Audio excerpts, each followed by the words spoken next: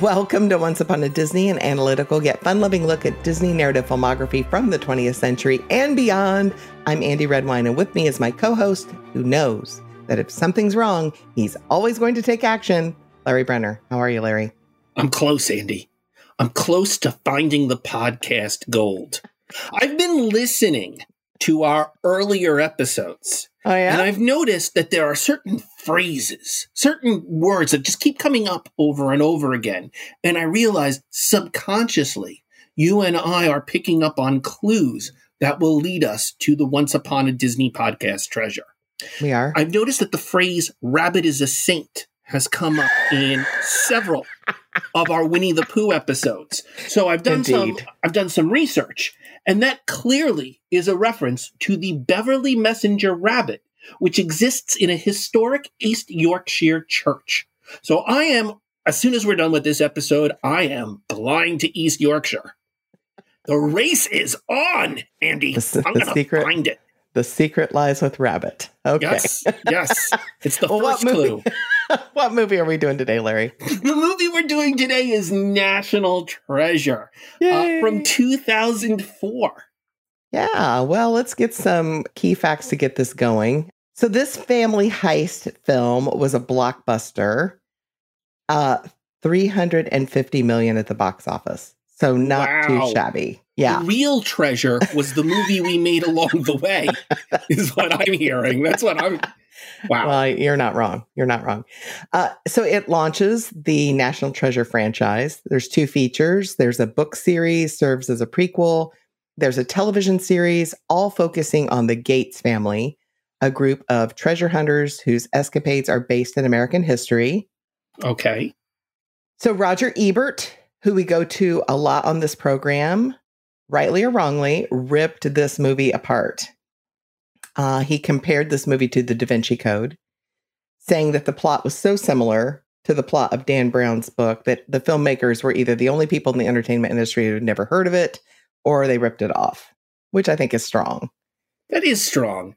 And I don't think that that's fair, because like I will agree with him that the timing of this, as the kids say, is sus. Very clearly, this movie is coming out now because the Da Vinci Code is such a big movie, book and movie franchise. But I mean, we saw Candle Shoe. Candle Shoe had the plot of there's this girl, she goes to the manor, there's the clues to find the pirate's treasure. This isn't a ripoff of Candle Shoe. No. It's a plot. It's a treasure hunt movie. I think that's strong. It's big, but it's big and epic, and and Ebert always loved Nicolas Cage. And he really claimed that he was the ideal for, casting for this caper because he, quote, has the ability to seem uncontrollably enthusiastic about almost anything. You know what? That's a thing Nicolas Cage and I have in common.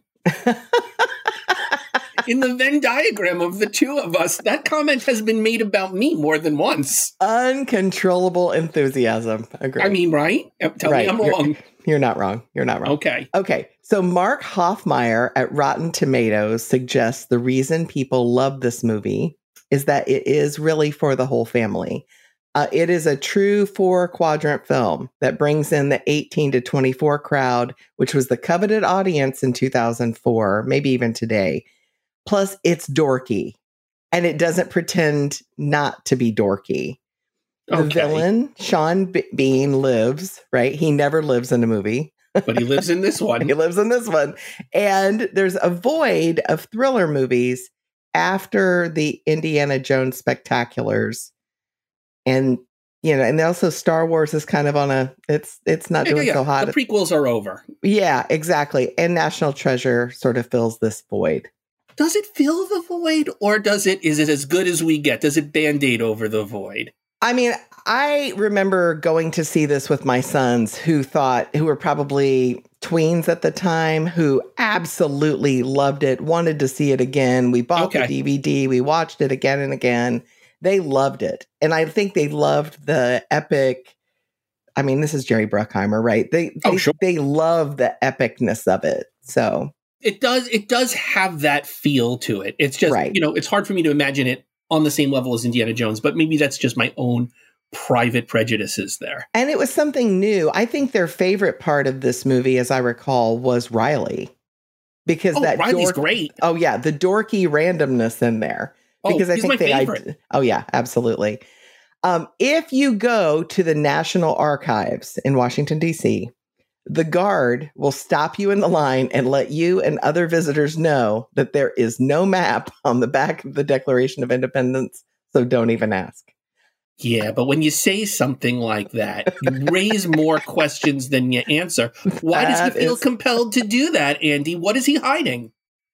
Goes all the way to the top. I suggested to my daughter when she was young that he says that because people ask him that question probably 5,000 times a day. Oh, and she said, I think he's a little sus. Right? So she's Team Larry on this one. Okay, fair enough. So let's begin discussing National Treasure with the Manish Tana. And the Manish Tana of a movie, generally speaking, we talk about how the movie opens and why this moment is the moment that we choose to begin with our characters. And so we have a moment of a young character who will one day grow up to be Nicolas Cage, goes up to the attic of his house, is poking his nose where it doesn't belong, and his grandfather starts to tell him the family story about finding the lost national treasure. And we actually flash back to a bit of the Revolutionary War and the story of this treasure, and the son hears it. We see in the shadows, but his face is kind of hidden from view.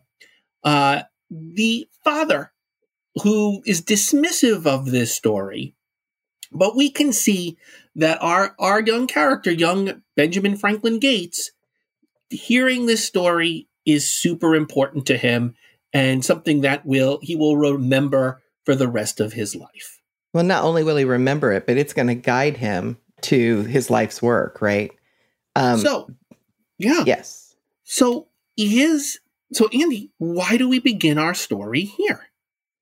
Well, it's an expositional prologue, right? Very expositional. And it establishes a few key points, that there's family conflict around this very fanciful story, or is it fanciful? There's a hero's call. Grandpa passes the baton to grandson and skips dad. That's interesting because dad doesn't want it. And there's a built-in analogy. So grandpa entrusts this information to Ben in much the same way that Charles Carroll entrusts the information to Thomas Gates, their forebearer. And I found that interesting. It reminds me very much of the beginning of Treasure Planet, which was just a couple of years before this movie, where we see, the young, whatever the main character's name is in Treasure Planet. Thank you. Jim Hawkins hearing the story of how the gold was stolen and Captain Flint and all of that stuff. It's got a very similar thing there. And I'll say, I think I have a similar critique to this. Okay. Which is, I understand we need this information. We need this exposition. We need to know that there's gold. What I don't really get is what the reason is for telling him this story, particularly today. Today appears to be the day he went up to the attic snooping around. I just feel like you want to make a little bit more of a meal. Like, if this was the day Grandpa was leaving and it was the last time he was going to see Grandpa because Grandpa was going out to find the national treasure, like, it just ratchets up the emotional resonance of this scene a little bit more. This feels like, as in Treasure Planet, it's the same critique that I have there. It's the day he heard the story, but in no other way is it a special day. Is that fair? Well, it's a clarion call, right? I mean, it is a moment where Grandpa says you're old enough. But yeah, I agree with you. You could make more of a meal of that. Especially since it's kind of like we're about to jump forward to the future.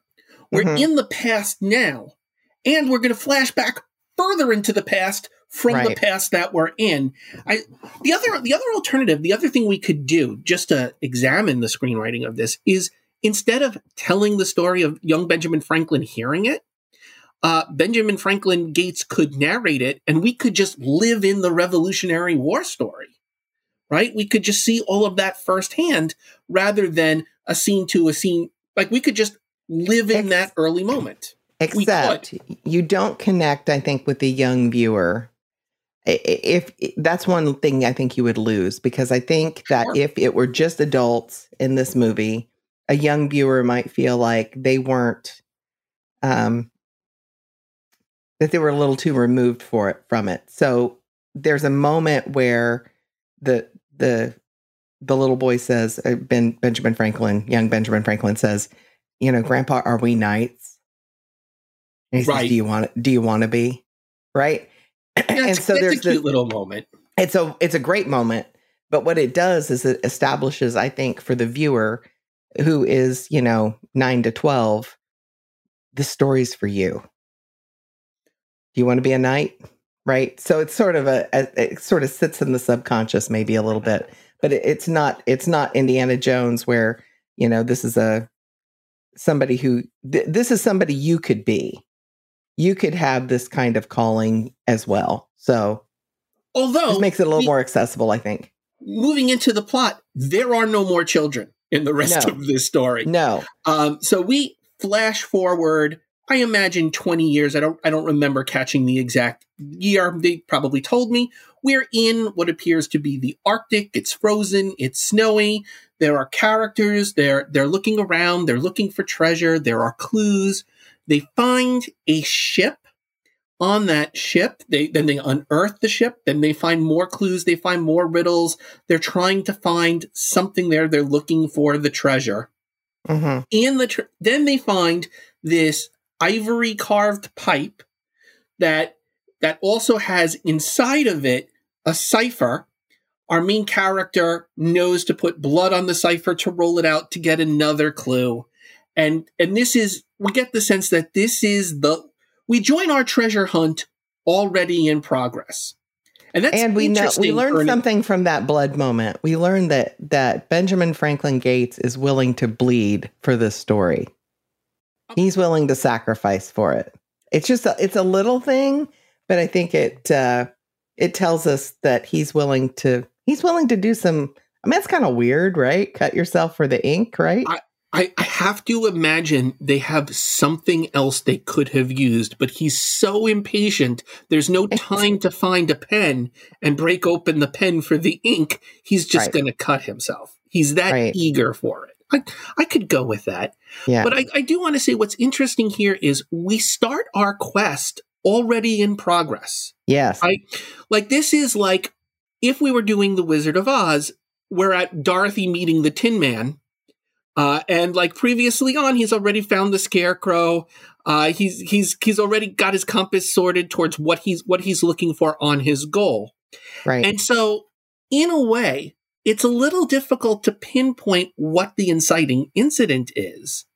You could say the inciting incident is that moment all the way back 20 years ago when he swore to become a knight and find this treasure. Mm-hmm. But that doesn't have the immediacy of our story right now. That's exposition. Right. That's not the inciting incident. So this movie casts about for a different inciting incident. I'm wondering what you think the inciting incident is. Well, I have two. And I have the same issues that you had, and that choice to start it in the middle makes it kind of tricky.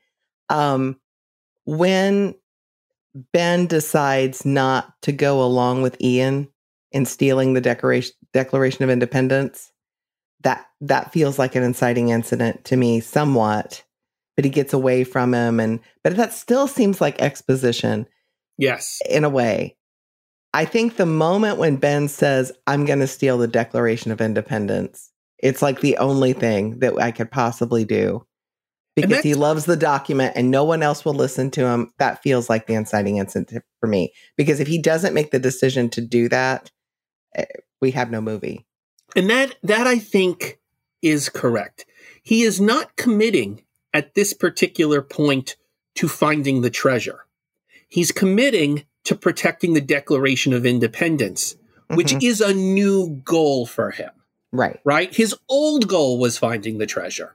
It may be his future goal. But the thing that's changed, the reason that we're joining our story in progress here, is this is the division of a partnership towards finding the treasure, and his priorities have shifted.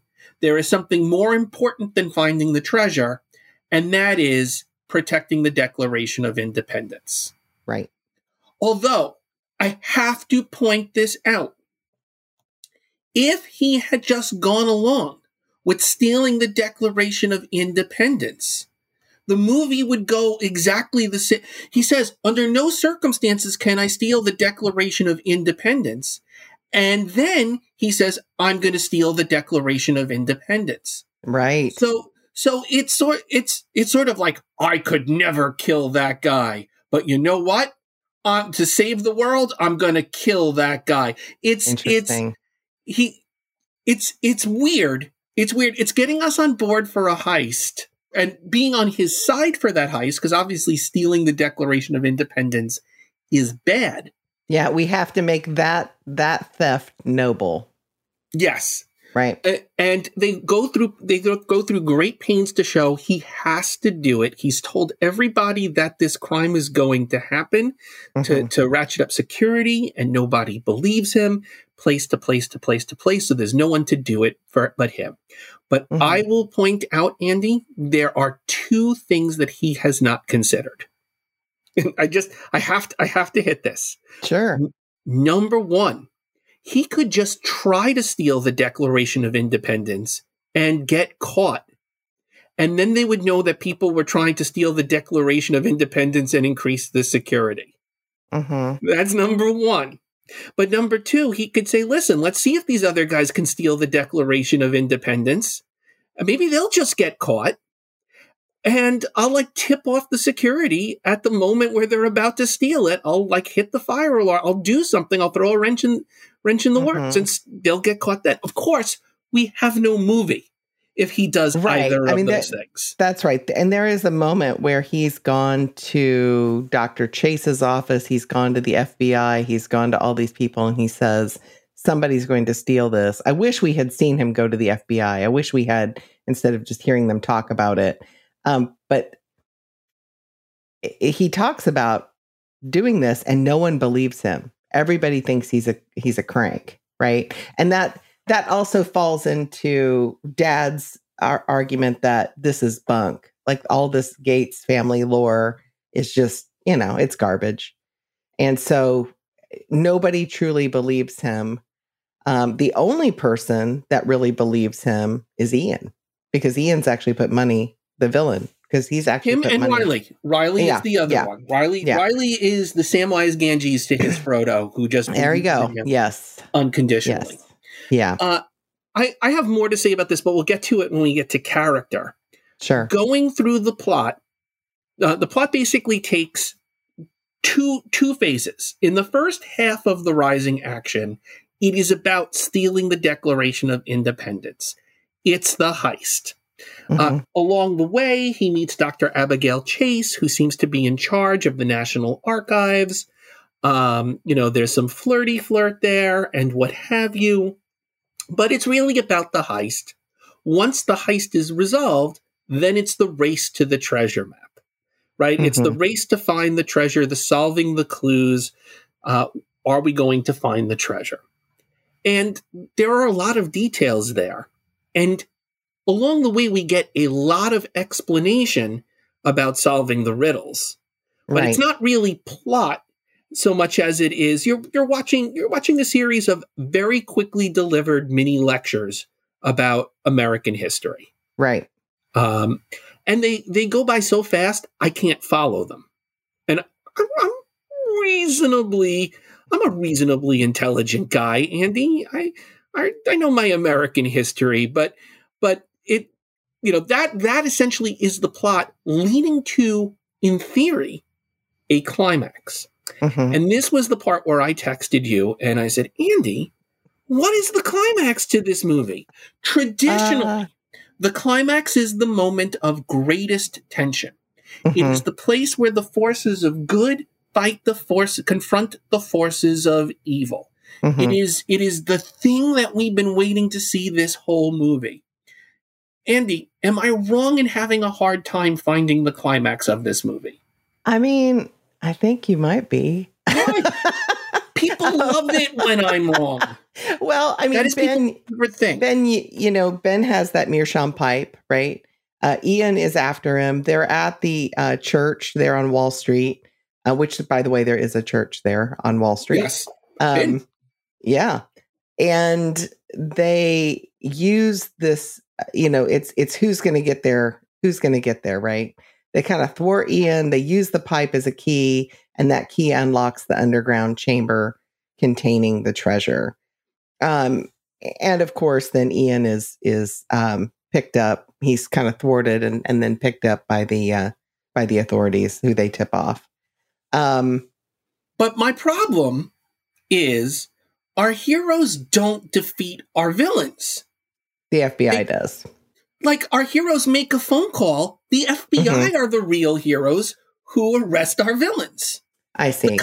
There is no moment where Benjamin Franklin and Ian Howe are face to face holding the Declaration of Independence, and it's like that scene where your hero confronts your villain and defeats your villain is, I think, for most movies, a necessary component. And as I say this, the immediate thing that comes into my mind is Indiana Jones and Raiders of the Lost Ark. Mm-hmm. But in Indiana Jones and Raiders of the Lost Ark, Indiana Jones could win. But he is convinced by the villain that what is more important is the Ark is placed through history. And therefore, he surrenders and is present for the defeat of the Nazis by the forces inside the Ark. Well, and when Ian is picked up at the wrong place that he sends him to, right? He is picked up by the FBI. Like, when Ian looks up, Ben's there. Like, Ben, it's similar. I think that's a pretty good analogy with Indiana Jones, because I think that's I think it's written similarly, actually. I just want, when he gets into the treasure room and he's finally found the national treasure, for there to actually still be stakes in the movie at that moment. Ah, okay. Yeah, we've gotten there, but there are no more traps in that room. We could have that moment where they accidentally set off a series of traps, and they have to figure out which item is the real treasure there. And there's all this gold, and the thing that he saves is George Washington's journal or something along those lines. My biggest problem with this movie is in that treasure chamber, because anybody would know that if you had a treasure chamber that was that incredible, would you really use fire to would you set things on fire to light it all up? I don't think you would, but I mean, from a historiographer's it's more perspective, dramatic, but from an antiquarian's perspective, I imagine why aren't they all wearing gloves this whole movie? Exactly. I mean, there is for sure that. Yeah. I'm just saying the climax for me is unsatisfying. And it's unsatisfying because I don't get the movie doesn't end with a bang. It ends with a gradual, let's walk out of the treasure room. Like, it doesn't end at a high stakes moment. The stakes the climax is where your stakes should be the highest. Right. And the stakes were higher, were life and death before they got into this room. And the villain leaves the movie. The villain just like, I'll be back later, maybe. But I don't think the answer, I think the dramatic question for this, I agree with you. But I also think that the filmmakers think that the dramatic question of this movie isn't, will he defeat Ian? The question is, will he ever find treasure and reunite his family? Because that's, will his dad ever believe him? I think those are, the family conflict seems more immediate to them, maybe, than whether or not he defeats Ian or not. And maybe this is me, and my whole family feels this way. For us, the stakes were with the preservation of the Declaration of Independence. The places where we were holding our breath was when the van was about to run over the Declaration of Independence and it might get ruined. When the Declaration falls into like the bad guy's hand, but it gets revealed that's not actually it. Like every time he touched the Declaration of Independence, I'm like, you are transgressing on sacred ground here. Yes, agree. And for me, what I would want, and I think this is the thing that the last scene should be. There's a big explosion in the treasure room. He can save something. There is all of this treasure that he spent his whole life looking for. And there's the Declaration of Independence, which will surely burn if he doesn't rescue it. And at the end of the day, he realizes that of these two things, this mountain of gold and this piece of paper signed by the founding fathers, that the Declaration itself is worth more than everything else in that room. And he saves it. And Andie, we should in post have like, the national anthem playing behind my speech just there. We should. I mean, I have tears in my eyes right now. I get that. From sea to shining sea. Absolutely. Yeah. But I think I'm right. I think that's how it should end. Yeah. I think the national treasure that they are looking at is really this redemptive relationship between dad and son, and that this family has been redeemed. Yeah. I think yours is stronger, but I think that's where they're going with this. I think mine is right. But spoiler, I always think I'm right. So is that really a spoiler at this point? I don't know. Maybe people are thinking I'm going to have a redemptive arc by the time our series is over.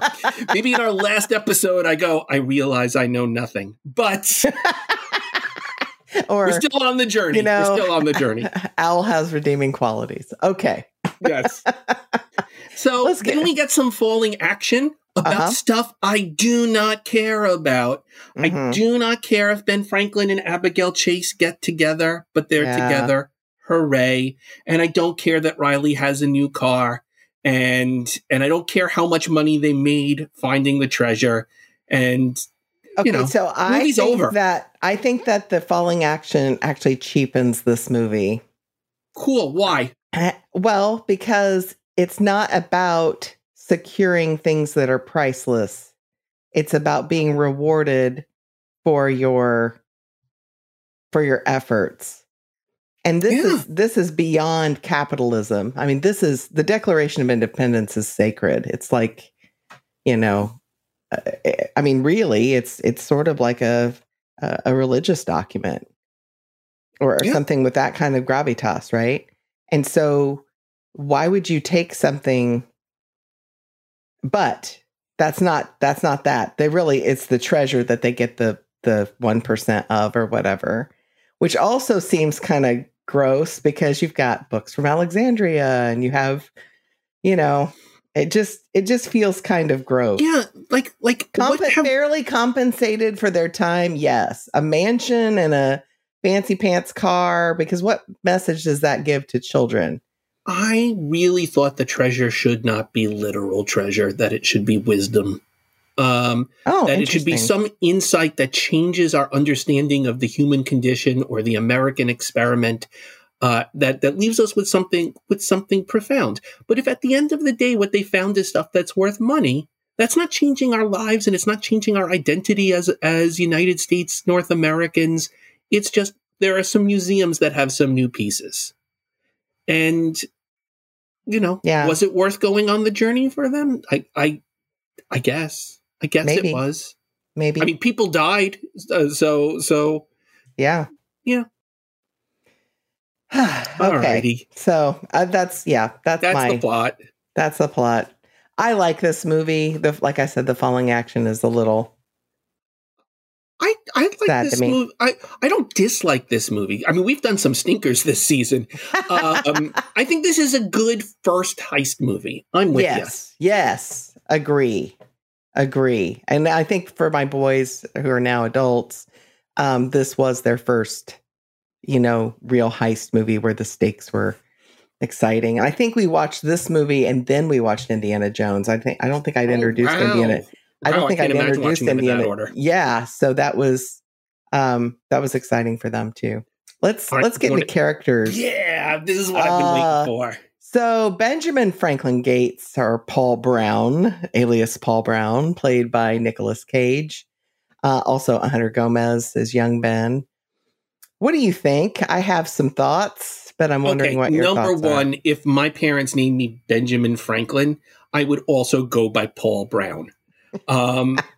And I apologize if we have any listeners named after Revolutionary War characters, but I suspect it was a source of teasing in your childhood that you had to deal with. We're sorry. People are cruel. People are cruel. But I will say, I'm fine with Nicolas Cage. I know there are people who are like, I hate Nicolas Cage. I don't. I find him charming in a lot of roles. And me too. I even like him in this. Mm-hmm. I have the same issue I have with James Bond, this character. Okay. Which is, our character actually is not really called upon to grow or change. Right. He is convinced of his rightness from the beginning. His rightness about what he's doing is never really challenged. There's no real situation that happens that ever phases him. Right? It's like when he has to steal the Declaration of Independence, he says it so casually. It's like, this is what I do on Tuesdays, is I plan a heist. I never really get a sense that this character is concerned he won't survive the events of the movie. Mm-hmm. I feel like he's had adventures before, and he'll have adventures again. And I feel that way about James Bond. That James Bond, when he's in a movie, there's a part of him that's like, I wonder what I'll be doing next year. Will I be in Moscow? It's just Tuesday for these dudes. Is that fair? I think How it did is. you feel about it? I think it's fair. And I think there are superhero tropes at play here too. There's not, with the exception of maybe Batman and Spider-Man, most of your superheroes. Gotta make those exceptions. Yeah, both of your superheroes are always going to be superheroes. They're not going to wrestle, or they're always going to come save the day, right? And probably superheroes pre-2000s. Pre-2000, I think that's a much fairer assessment. That we don't want to see complicated versions of these characters. We just want to see them doing what they're doing. Right. So I think that he always has the right answer. Always. He has a Velma. I mean, like he decides to steal the Declaration. He loves the document. No one else will listen to him. Only he can do this work, right? And there's this sort of Velma in Scooby-Doo kind of thing where he knows about gunpowder and riddles, and there's no real wrestling with any of the new obstacles that are constantly introduced. Like, he knows what they are. He never wrestles to know what the riddles are. He even tells Ian in the beginning, like, you need me because I know these secrets. He solves them almost effortlessly. Yes. Right? I will say, using your superhero analogy, he is a superhero with a profoundly boring non-visual power, which is the power to solve riddles by talking them aloud. Right. And that is not a particularly cinematic thing, to have these little mini lectures throughout the movie. Mm-hmm. You just fall asleep during them. And that is not an acting problem. That's no one could make that come alive. Or you're my sons and you sit there and you say, pause it. And you write down your thoughts about, what did he just say about that? We need to go look that up. Okay. That is the minority experience. I'm confident it is, but yes. That's like one of my favorite memories of my son. But I like solving a good riddle. I'm a D&D guy from day one. I'm just saying, as I want to see things. I want the puzzles to be visual. I want spectacle, and I don't necessarily want people going, like, playing with anagrams and rearranging letters. I think about the Goonies. I think about those. Those riddles were physical things that you could touch, deal with. Indiana Jones, right? He's got things coming after him, the big ball, that sort of thing. So it's all visual. So there, and conceivably, there could be a lot of visual things here. We do get some of that with the blood on the thing, but again, he's got to be able to make a wrong choice. And it doesn't ever seem like his riddles could be wrong. His answers could be wrong. Or anything. There's one point where Riley beats him to it. Yes. But midway through explaining it, the other characters don't let him finish. And they're like, oh, I see where you're going here. And they take over the exposition that Riley was about to deliver. Which is super funny, but yes. Yes. But again, it is just, there are just a lot of information dumps in this movie. And unfortunately, Ben Franklin has the most of them.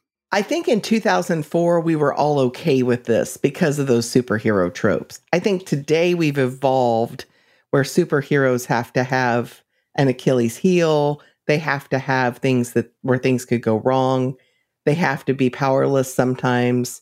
They have to be characters and not gods, just tropes. Essentially, right. Yeah. Right. Yeah.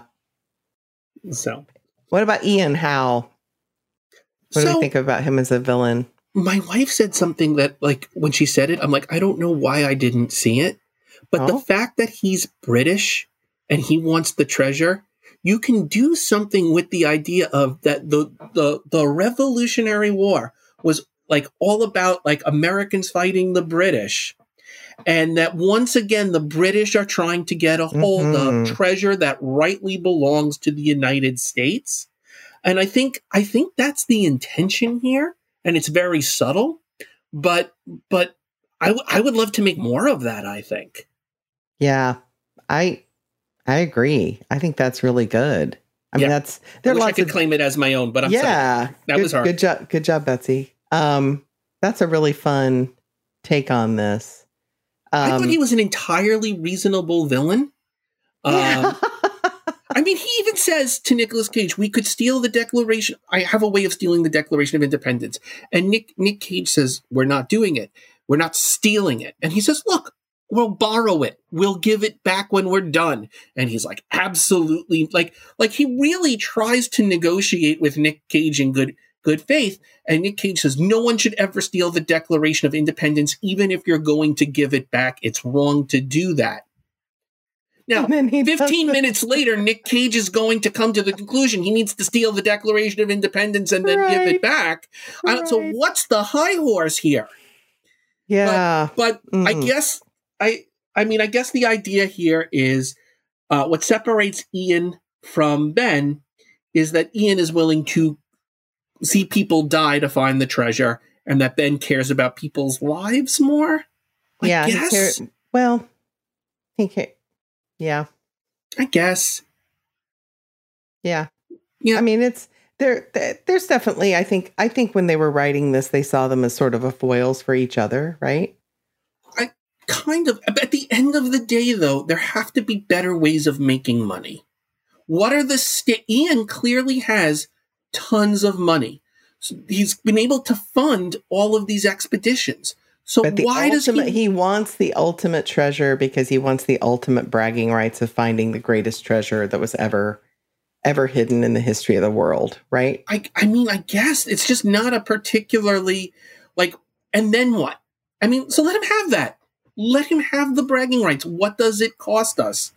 It costs us the Declaration of Independence, right? But he was willing to give it back. I mean, this is I just felt like, yes, he's a villain. If he had said that he was going to trash the document. Sure. That it didn't really mean anything to him. If his understanding of what National Treasure was it was something that was going to give him ownership of North America. It was a deed signed by the founding fathers that says, whosoever finds this contract owns, the Capitol building. And we're now a colony of whatever country, or something that there need to be stakes in. If he finds it, oh no. And the answer is, if he finds it, his life is going to be unchanged. He's going to brag a lot. Yeah. Okay. Well, I can live with that. I don't know. Riley Poole. Delightful. Justin Bartha. Oh, absolutely. When he says, I broke a shoelace this morning. Oh, he's so fun. You're like, what? He's the one real person in this whole movie. like when I say real person, I don't mean to say that the other actors aren't doing good jobs, because I do. I think there's a lot of good performances in this movie, but he's the grounded character who's like, yes. Okay, I know everybody in the room is talking about stealing the Declaration of Independence, but that's not a thing that people can do, right? Right. And everybody else is on this other level, which is like, once you set your mind to it, you can do anything. And he's like, really? Can you? Let's go to the Library of Congress. Right. I think he serves as a way to keep this movie from getting too dark.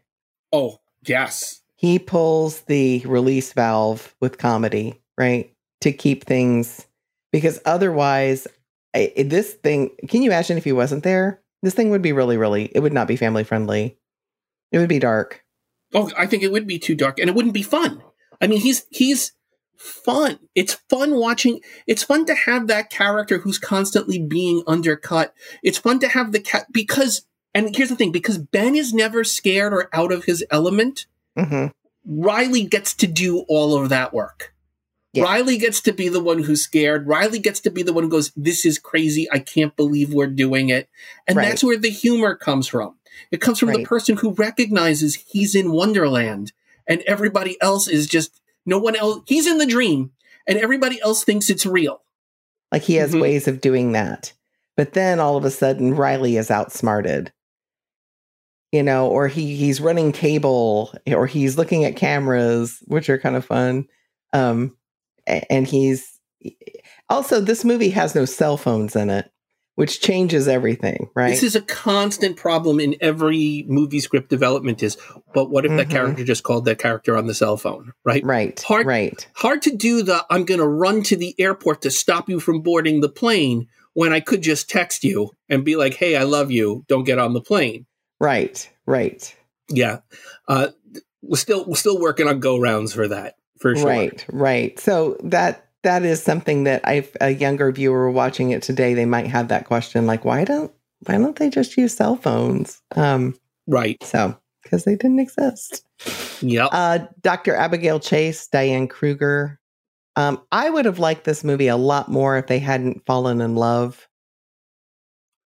I mean, Andie, I'm surprised at this anti-love emotion coming from you. I just think it kind of cheapens it. Why do you hate so much, Andie? Why? I'm such a hater.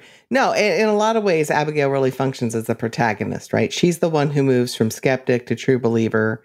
We do see quite a bit of the movie from her perspective. She makes a lot of changes. Benjamin Franklin really doesn't. She would be a better protagonist for this movie. Agree. If we watch the movie from her perspective, she's worked hard to become the director of the National Archives, and our movie opens with this seemingly crazy Nick Cage going in here and going like, the Declaration of Independence is going to be stolen. And we watch the whole movie from her perspective, and we watch her transform from academic scholar to action hero. That's a better movie. Yeah. It just is. I mean, and then her payoff would be finding the treasure she's always longed for, right? And the other thing would be that we know she's a treasure hunter. We learned that when she's collecting the campaign buttons for George Washington, right? Right. So we know she's a treasure hunter, and this would be the ultimate treasure for her to find.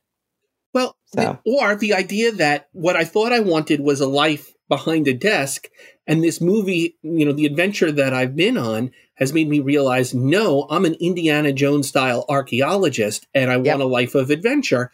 That is exactly what a protagonist is supposed to do, and it cheapens it because it could have been that, and it cheapens it because it's like now she's just his love interest. Now because sometimes what you just need is a boyfriend, I guess. When you're the unbelievably hot director of the National Archives, it's so hard to find someone who'll notice you. So difficult. Oh, so tricky. It's so tricky. But I really do think that's the problem with Nick Cage's character is he never reevaluates his life or his purpose. No. And a movie is supposed to challenge that. Right. Patrick Henry Gates, played by John Voight. I hate Dad in this movie. Dad makes no sense, and here's why. Oh, no, he makes no sense. He makes no sense. First of all, it would make more sense if this opening monologue delivered by Grandpa was actually Dad delivering it. And then later on, when we see Dad in the present day, Dad no longer believes in the dream he told his son. Dad's had the dream shattered. And so we can contrast how Dad was in the past with how Dad is now. But Dad, throughout this movie, has been this bitter person saying like, there's no national treasure. I ruined my life. He's such a downer to be around. But it might be interesting to see his dream deferred. Yeah, that might be interesting. We don't need Grandpa for that. We just need Dad for that. Oh, you always need Christopher Plummer. But go ahead. I like Christopher Plummer. Don't get me wrong. I'm just saying. But the other part of that is this.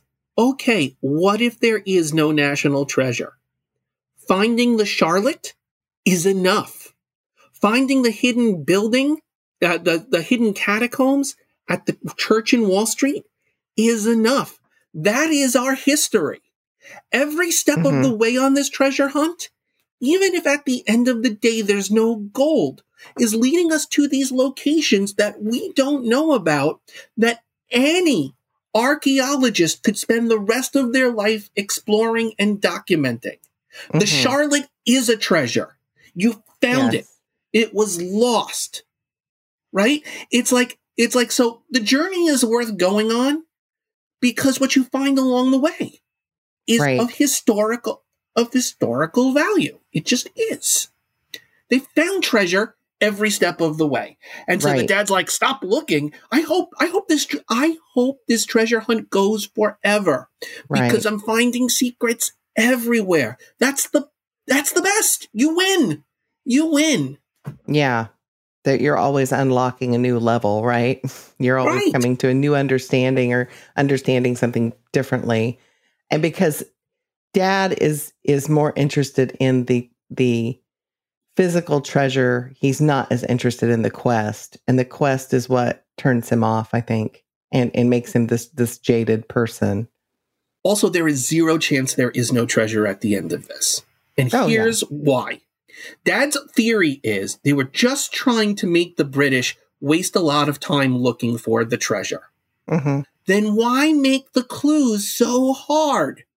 If they can't solve the clues, they have to give up.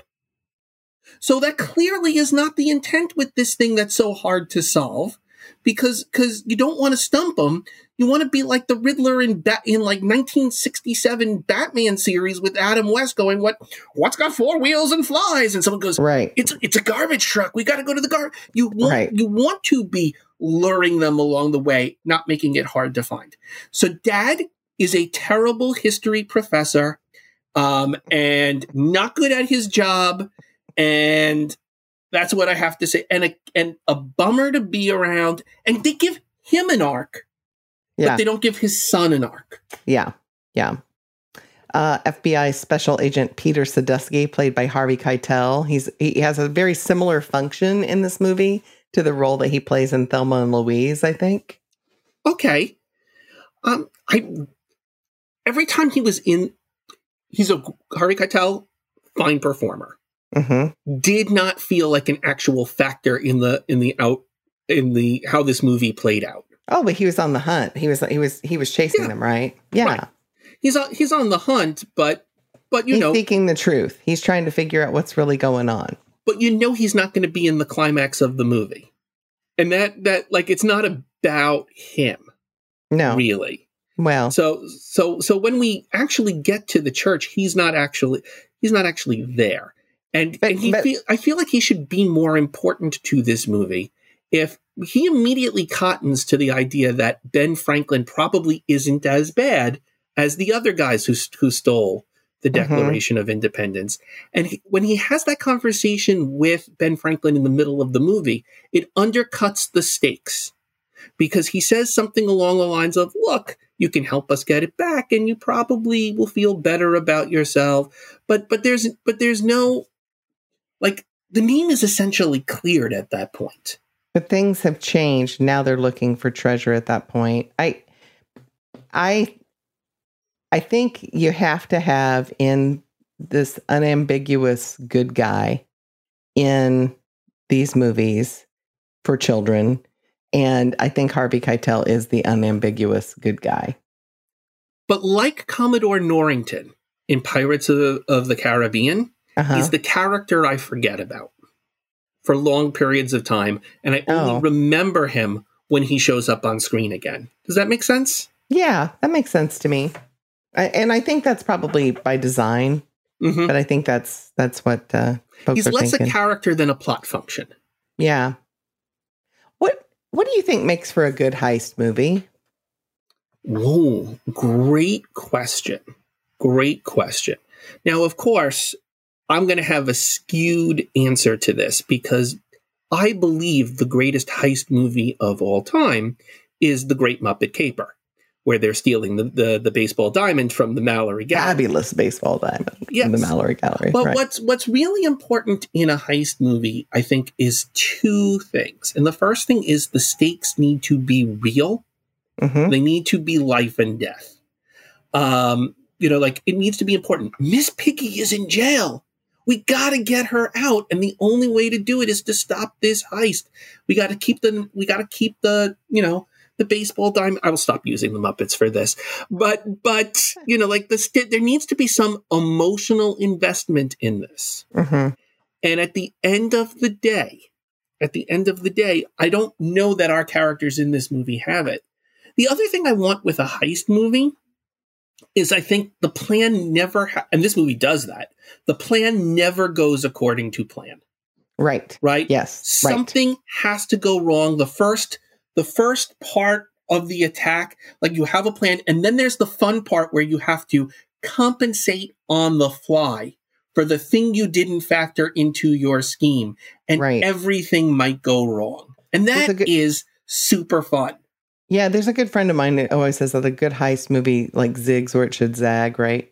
And with the new obstacles constantly introduced, like I said, riddles and gunpowder and just all kind, a new riddle and something different. And now the cameras are off, right? It didn't go according to plan. I think that's what keeps me watching this movie. Yeah, I agree. I mean, that happens. Oh my God moment. Oh my goodness. What are they going to do now? Right. I do feel we're cheated a little bit because there's a heist to steal the Declaration of Independence that we get to follow every detail of. That's Ben's plan. Mm-hmm. But I don't think we get every detail of Ian's plan. And he should have to work as hard as Ben does to get in there. How does he get in there? And is there like you could have that moment where did they come up with the exact same plan at the exact same time? Right? Like that's fair. Like that's how fair. did the two plans mess with each other? Sometimes there's a race against the clock, right? Who's going to get there first, right? And I don't think we ever get that in this movie. He's there, and then all of a sudden there's Ian. Like, well, how did that happen? Yeah, it's very much like, right? Oh, I just took the secret elevator. You did all that stuff.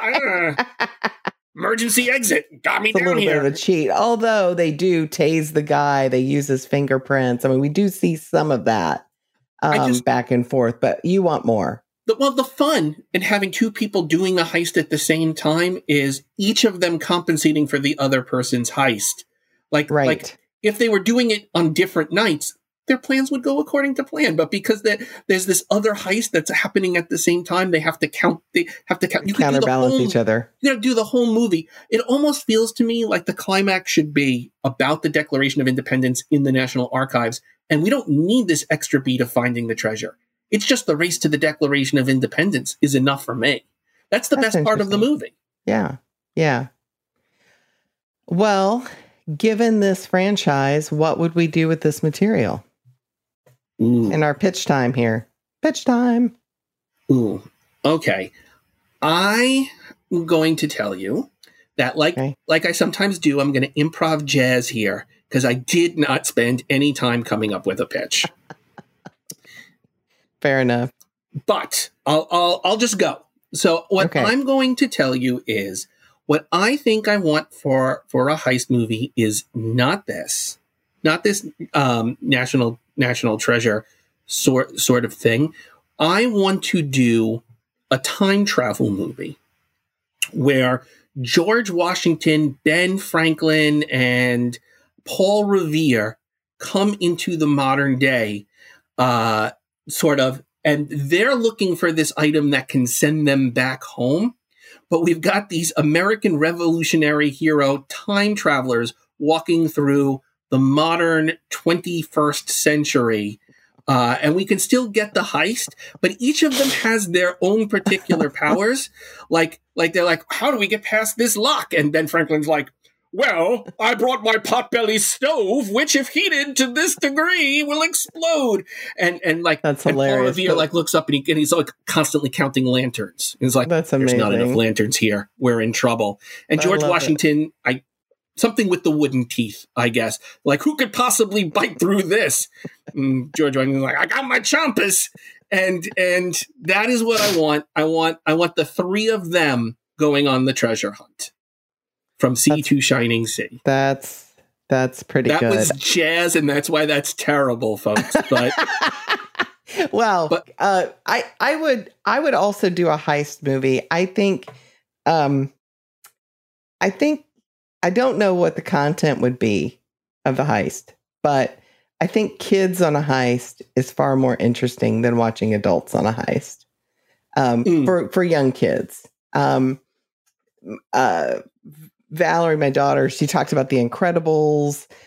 She talked about, we were kind of kicking this around, and we were thinking, like, what are the movies that The Goonies was another. We have to have some kind of treasure finding thing with young people in it. So we thought, what if Bluey, an episode of Bluey, involved some sort of a heist? That was our thinking. Okay, so. I like that. I'm going to say your pitch inspired me to a much better pitch than my terrible pitch. And this is a movie that you and I would write together. We'll use your idea of kids doing a heist. Okay. But here's the thing, Andie. The heist takes place in Disney World. Oh, yeah. We need to find in Disney World. National treasure in Disney World. Yes. Yes. Oh my gosh. But you know what? You said it in Epcot. International treasure. Excellent. We have to find Walt's gold. Excellent. Oh, that's amazing. And Andie, wherever he's doing the magic fingers pointing, the Walt, that's a clue. He's telling us where to go. He's telling us where to go. Where the treasure is. I love it. We should write that. We should totally write that. We should pitch that anyway. Maybe we just did. Maybe we just did. Well, if you like what you're hearing, will you do us a favor and share this podcast with another Disney or classic movie fan? If you give us a 5-star rating review, we would be so pleased. And please check out our website, onceuponadisneypodcast.com, for more great episodes. You can check out our Once Upon a Disney Facebook page or drop us a line in our mailbag at onceuponadisneypodcast@gmail.com. And some of you are doing that, and we really appreciate it. So until next time, see you real soon. See you real soon.